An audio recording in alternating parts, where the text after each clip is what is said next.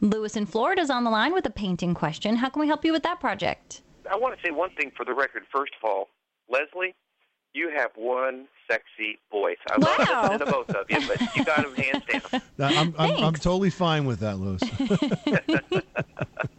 Hey, I do have a full-size double garage door. It's made of aluminum. It's a typical 15, 16-foot wide, 3-panel garage door made of aluminum.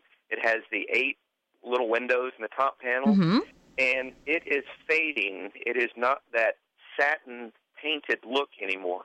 Right. And I was wondering if I repaint that, maybe even go with a little bit different color, do I just need to wash it down first, or do I need to, help me if I do, remove that paint first? That may seal the deal if I have to remove the paint first. Other than the sheen, Lewis, there's no paint that's sort of flaking and chipping off. It's just, an aesthetic thing that's driving you crazy.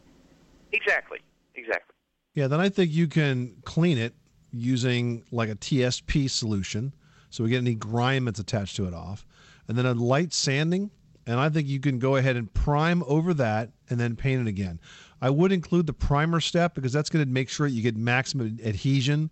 The primer is really the glue here that's going to make the paint stick, Lewis. And it's sort of like the neutral base. Like if you go top coat over top coat, it's not really going to stick as well as it should. And when you go in there with that flat neutral primer, it's going to go on there, it's going to stick. Plus, if you're going with, a super saturated color, you're going to want to tint that primer as well to reduce your amount of top coats and sort of give it that nice even base.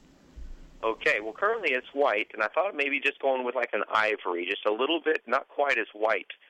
So hopefully one coat will do it after the primer. So I'll be painting it twice: primer, one coat, and then top coat, one coat. And because it's metal door and not an organic door like wood, you'll find that a properly applied paint job like that, Lewis, can probably last you 8 to 10 years.